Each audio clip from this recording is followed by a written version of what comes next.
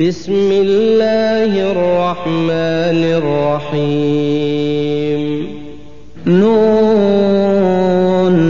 والقلم وما يسطرون ما أنت بنعمة ربك بمجنون وإن لك لأجرا غير ممنون وإنك لعلى خلق عظيم فستبصر ويبصرون بأيكم المفتون إن ربك هو أعلم بمن ضل عن سبيله وهو أعلم بالمهتدين فلا تطع المكذبين ودوا لو تدهن فيدهنون ولا تطع كل حلاف مهين هماز مشاء بنميم مناع للخير معتد أثيم عتل بعد ذلك زنيم أن كان ذا مال وبنين إذا تتلى عليه آياتنا قال أساطير الأولين سنسمه على الخرطوم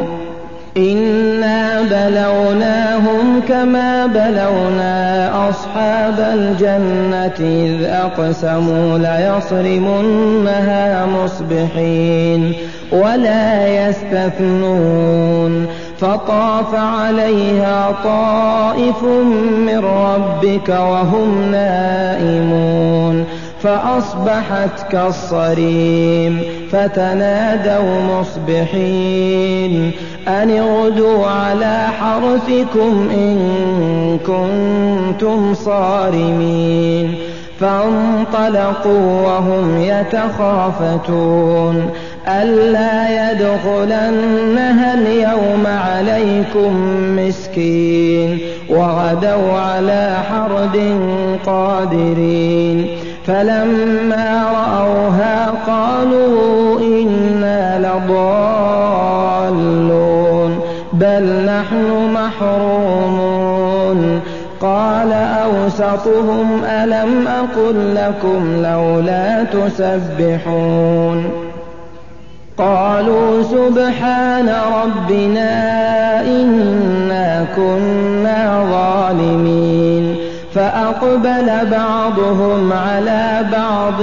يتلاومون قالوا يا ويلنا إنا كنا طاغين عسى ربنا أن يبدلنا خيرا منها إنا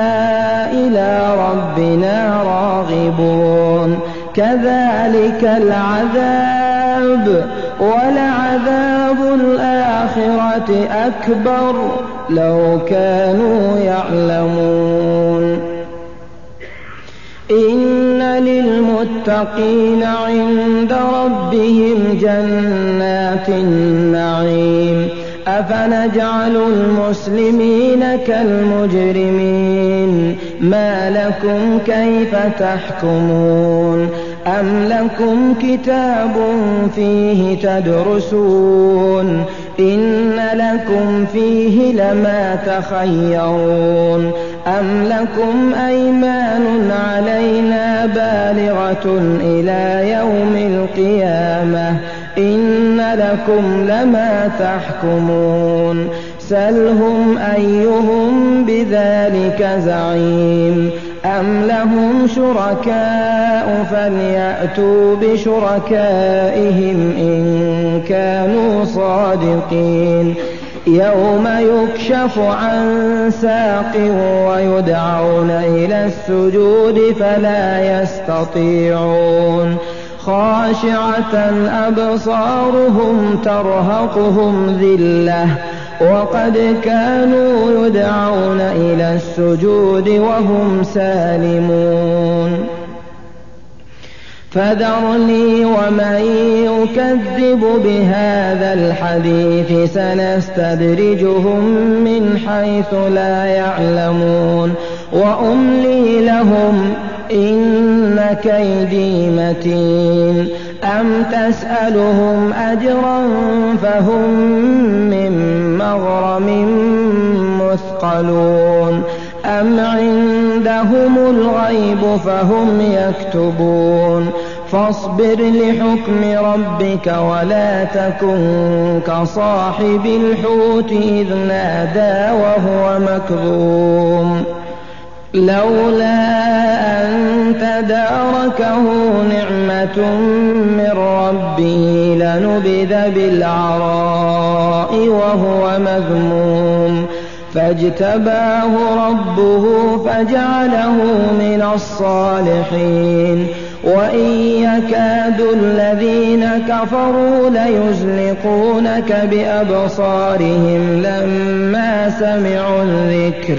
ويقولون إنه لمجنون وما هو إلا ذكر للعالمين.